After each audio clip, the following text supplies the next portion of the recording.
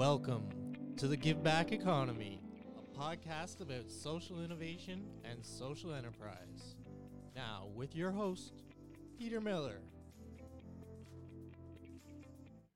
Welcome, and today we go to the east coast of Canada to talk to Jennifer DeCoste of Life Schoolhouse. So welcome, Jennifer. Thanks for having me today, Peter. Okay, first of all, let's talk about your academic background. Where did you go to school? My undergrad was at St. Francis Xavier University, which is a very small primarily undergraduate university in a town called Antigonish in Nova Scotia, Canada. Okay. And from that point forwards, it's been a steady accumulation of education onwards. Okay, great. So tell us about your work experience. Well, it's funny how education and work is not necessarily connected for me. When I was doing my undergrad, I ran into the same challenge I'd say that a lot of students do, where those finances, the money was going out faster than it was coming back in again. I had an opportunity when I was in my third year of university to start working full-time for an organization in Alberta, Canada, called Dale Carnegie Training International. And it may be a name that you recognize because it's been around for well over 100 years. And it was an interesting opportunity because at the time I was only 20 years old and had a chance to be mentored by just a masterful trainer who owns the sponsorship for the Dale Carnegie Training Organization for Western Canada. So I jumped into work early days with a path of kind of training and human behavior, and went the other way. So my work kind of modeled my curiosity in an educational path as I spent a number of years with that firm, and then branched out as a consultant on my own, taking that skill out to multiple clients and learning by jumping around from organization to organization, and worked in different spaces all over the world until my husband and I decided that we wanted to come back intentionally to Eastern Canada and see what contributions we could make here. And we've been living here ever since. That was about 15 years ago. And when I came back, I had brought back kind of my consultancy and my approach to work. I'm working for a number of different organizations, but was given an opportunity to work in government. And I believe that everybody should take a turn at public service to understand how systems work. And on the inside is where I learned how much my drive and passion were directed towards breaking systems, not so much being the best of employees in that kind of an environment. So I left government to pursue the work that I'm doing here with Life Schoolhouse, which is really about finding ways that we can build the kind of communities that we want to live in, but doing it from a grassroots perspective where you don't have to seek a lot of permission or approvals. You can really just lean in and take the resources and the assets that you have in your community to make those kinds of changes. How did you get from Nova Scotia to Alberta? I was chasing a boy, but to be fair, I married him. So I think it worked out in the long run. My partner is 6 years older than me, and he'd already moved out west and was working out there. So I was hook or by crook going to find a way to wrap up my undergrad as quickly as possible so that I could join him. And the opportunity to do that kind of full-time work was the ticket. Yeah. Okay.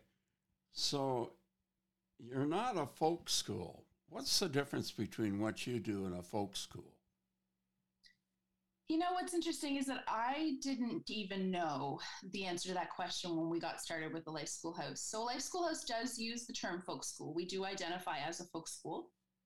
And but we applied that terminology early days before I had done any real research. It was kind of just a word that I'd heard bounced around, and it felt right. It felt like the folks were going to come together for the purposes of sharing knowledge and experience and kind of upskilling each other. So we went with folk school. The interesting thing was after I had started Life Schoolhouse, only then did I realize that term has real legacy, both from the Danish perspective. The kind of the modern tradition of folk schooling is very strongly based in Scandinavia with deep roots in Denmark, and was used as a means to do a lot of democratic education to sustain a democracy and a fledgling and then a building democracy in Denmark.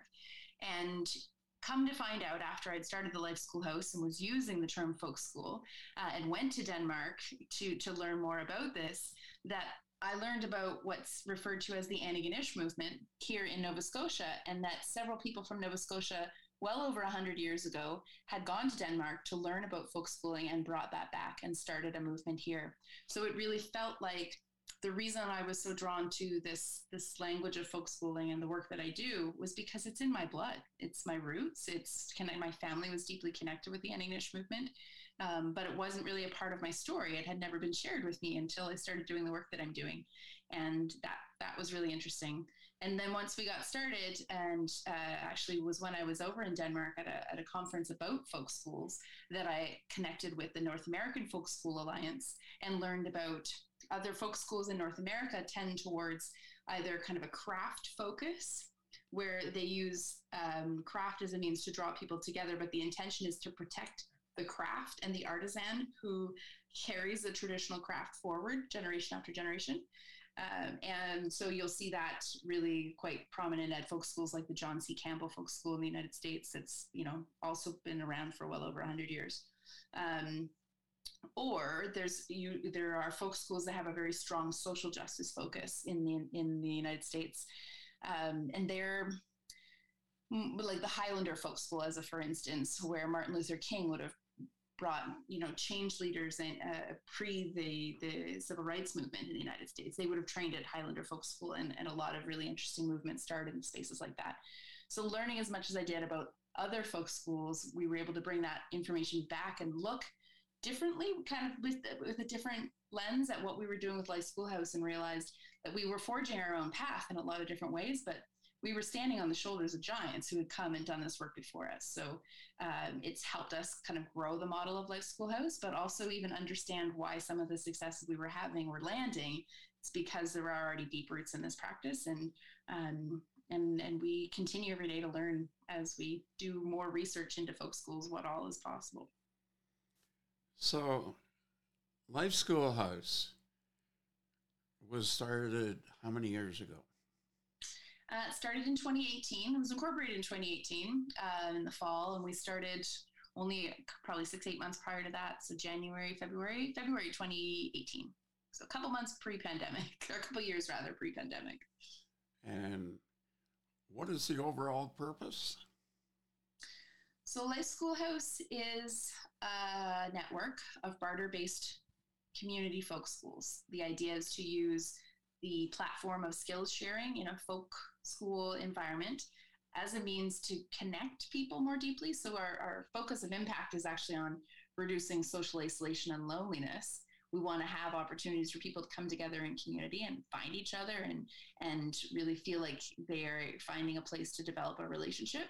Craft is the draw, or art is the draw, or making and building and doing things together is what draws them in. The folk school model has kind of been the ticket to entry for a community.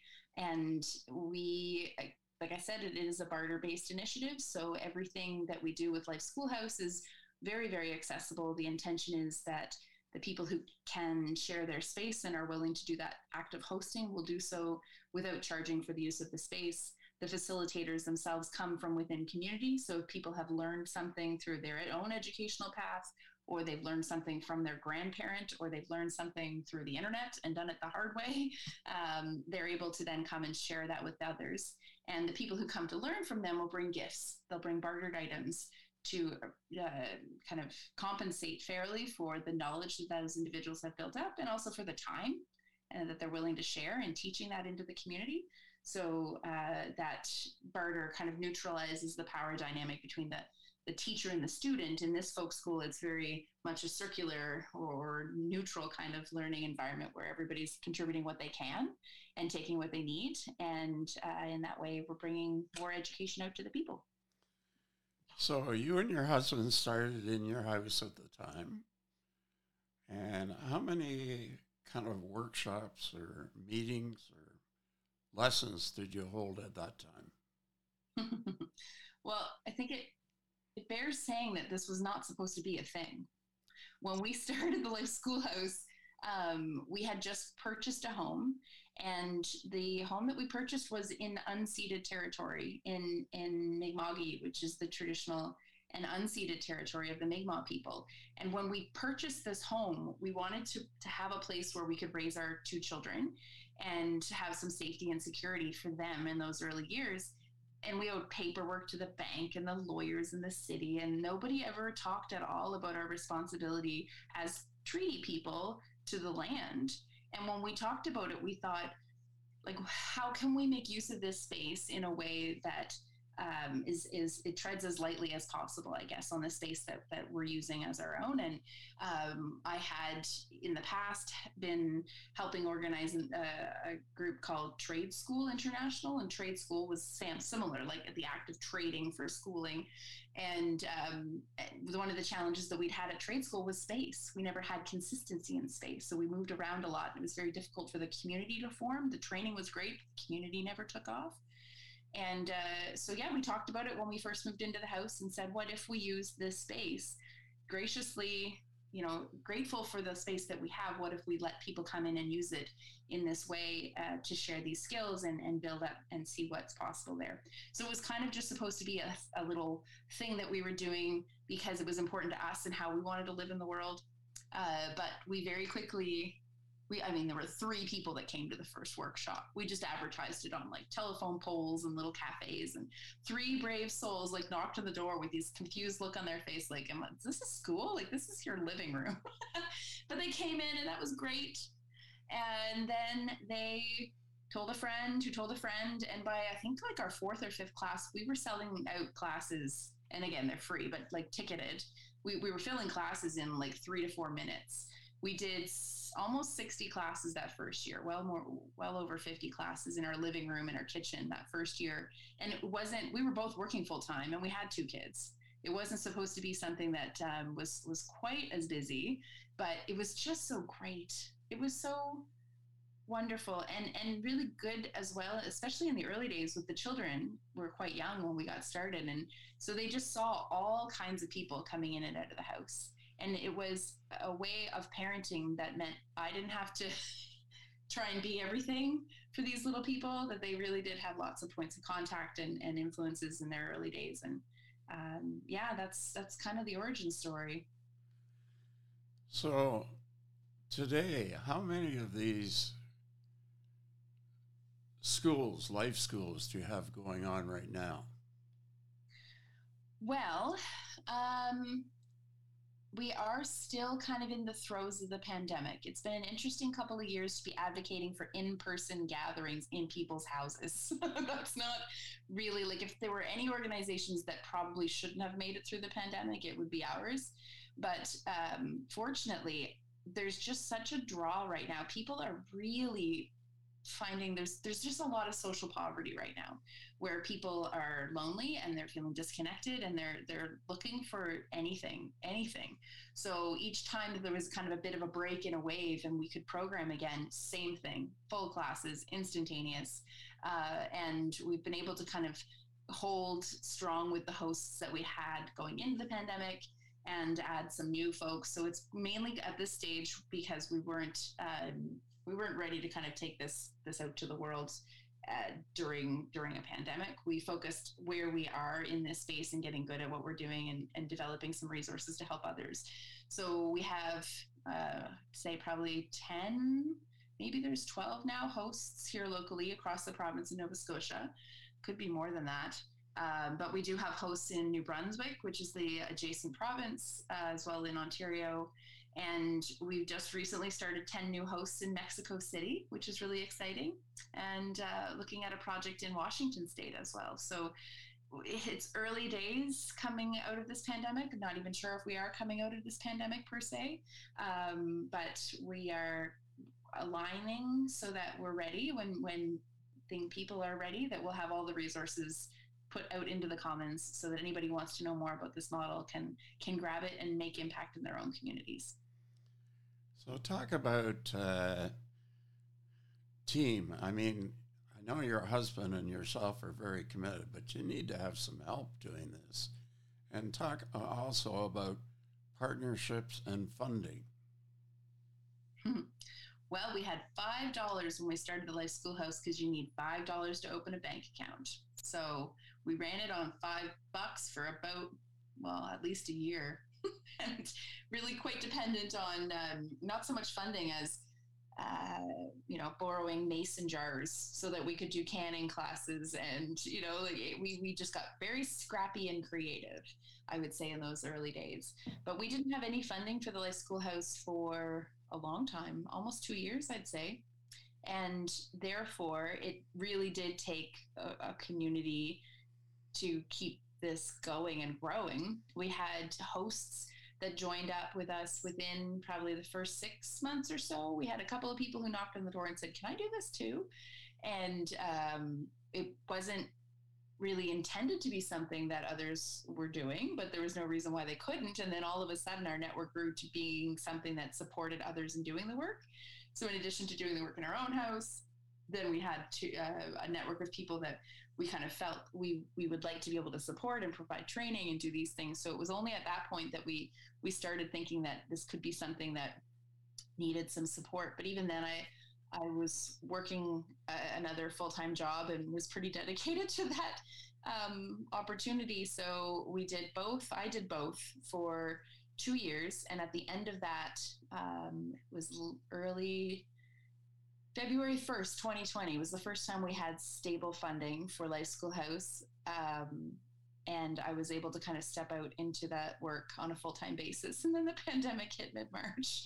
So it was primarily, like, our roots are very much volunteer based, with the hosts in their own communities doing what they could to find what they needed to make it happen. And it's the act of borrowing and bartering to get the resources that we needed was actually an act of community building. I think if we'd started with $100,000 in the bank and flashy kind of marketing and all of the resources you could ever need, it really would have changed the feeling of, it being grassroots and it being something that we can just do with whatever it is that we have on hand, and still be very, very successful. So we've been really intentional about not doing a ton of outreach. We don't have steady funding for Life Schoolhouse even at this point.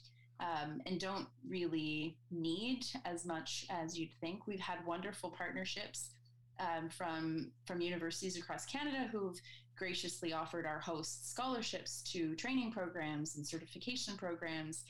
That's been really helpful. Our communities have always stepped in with the resources and the assets that we would need to do class programming. Our facilitators are always really generous as well. If we're doing seed starting workshop next weekend, for instance, like the local, what's the word? The local store is providing, enough soil to get the gardening workshop started and things like that. So it's required a lot of creativity, but we have never really built in an economic model, or we've never set up a model that requires a ton of funding. The intention was to keep it as simple as possible so that it could spread kind of horizontally and not need to set itself up as an organization that had more of a vertical top-down approach. It could just be for community from within community. Wow. Okay, so if we look at today, where you are, where are you going to be in 3 years from today? Well, I am physically in brand new space. So we've relocated. When we started the Life Schoolhouse, we were in a city and we were on a main street and the bus stopped right at my front door. And our home was the meeting place for Life Schoolhouse programming that would happen, not just for our neighborhood, but for a lot of people that were curious about Life Schoolhouse. They'd end up at my house. And it was wonderful. It was a wonderful kind of 4-year stretch of time. And, I'd often run into people who are like, I know you, but where do I know you from? And I'm like, my living room. You're like, yes, that's it. So, we had hundreds, if not thousands of people that came through that living room in a 4-year period. I'd have to go back and look and see, but it was quite a busy couple of years. And during the pandemic, we recognized that a lot of the people that were doing this kind of volunteer work, that were doing community work, especially those who were doing caretaking work, we fed a lot of people, started community pantries and community gardens and things like that in our neighborhood.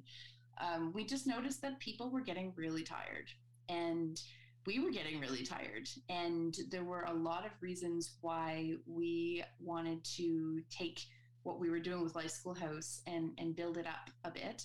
So we've relocated. We're now living quite rurally in a community called Loch Arbor, which is more to the northern tip of the province. It's at least 2+ hours outside of the city. And we have purchased space here, and we're building up a folk school that can be a more permanent space for people to come and learn about grassroots community leadership, and or just come for a break, come and walk in the woods, come and reconnect with yourself and with the land. We moved here on the 15th of January, so we're just getting started. But the new business is called Fireloch, Fireloch, like Loch Ness Monster. We live on a loch here. And we're offering this space as a kind of a healing place, a path that people can explore on their own, workshops and retreats that will kind of re-energize and rebuild the trust that's been broken. And the vision is open. The story has just started, but the first step was to get the space that we needed to continue the work that we were doing. So now we're here. So 3 years from today? 3 years from today, there'll be a recognition of shared space here where people feel like it's their own. They can come home to this place, and they can come here for learning, and they can come here for joy, and they can come here for connection. And that is recognized as our space. But that's only one location. You have other hosts. How many hosts will you have 3 years from today? The Life Schoolhouse's growth is going to take on a life of its own. And I don't know that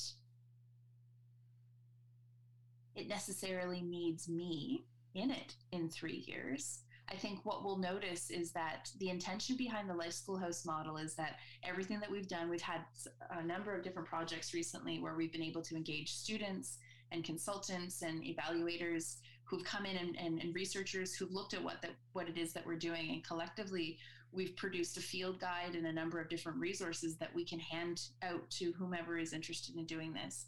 When they take those models, like the training that I'm doing right now with the folks that live in Mexico, they don't even speak the same language, and their community looks and feels very different than my living room would.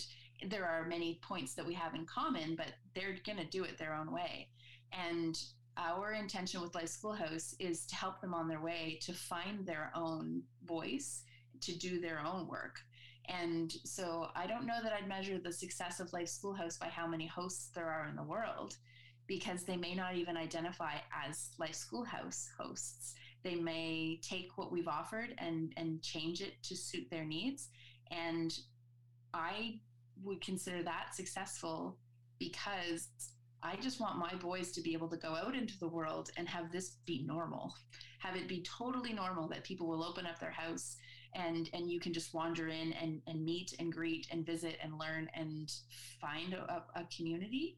And if this can go out into the world and people can take it and make it whatever they need it to be, that's how we're going to normalize this again. And not necessarily putting the name Life Schoolhouse on it every time. I don't know that that's necessary. But just normalizing this kind of caretaking work in the world would be my dream. So how big is your current space?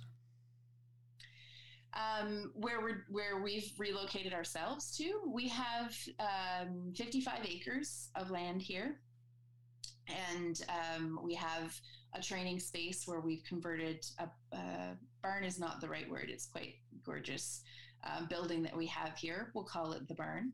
And we're putting up some off-grid residential spaces, modeling after the American folk schools, where the beauty of Life Schoolhouse, is that we have been able to build community with these kind of quick hit like training where people will come together for 3 or 4 hours at a time. But we've identified that true, like, deep connection does take time. Relationships take time.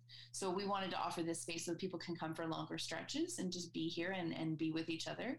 So we'll be building spaces for people to come and stay. We're starting with just geodesic domes that we're putting up in the woods, and there'll be spaces for people to come and be here with us. And hoping over the next 10 years, we'll see how that evolves. If we need a larger training center, or if we want to take the model of what we've done with Firelock and what we've made possible and then share that with others, that might be our next step as well. But it's early days in that story yet. So what do your kids think about what you're doing? Do they have any clue what you're doing? I don't think they know that it's anything not normal because they were so young when we started. And they're just, I have one very introverted child and one pretty extroverted teenager. Like you. And yes. So it's been interesting to watch how they each interact with this. We've got one kind of observer on the outside, and he just kind of looks and sees what's going on, and the other who's happy to stand in front of the crowd and tell them exactly how it's going to go. But they've just grown up around it. So it would be like asking a fish if their water is, to just describe their water. I don't know that they will know until they get out in the world, how different it was, or I don't think they know yet. Jennifer, what is the website if people want to, say, use your model in their community? We have resources that are listed at lifeschoolhouse.com, and you'll find it listed under Start a Folk School. We do a lot of work with the Folk School Alliance of North America as well, and they will happily share our resources as a means to set up alternative folk schools. And there are training courses that we'll offer. You'll see those on the website as they get popped up to support those who are looking at the resources and want to learn more about how to apply the model in their own communities. So we do programs where our existing hosts can come in as mentors to help new hosts get started elsewhere in the world.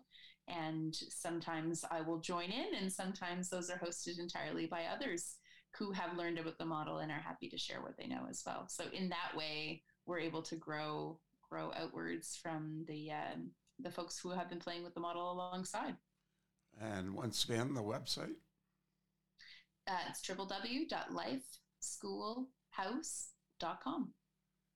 Well, thank you, Jennifer.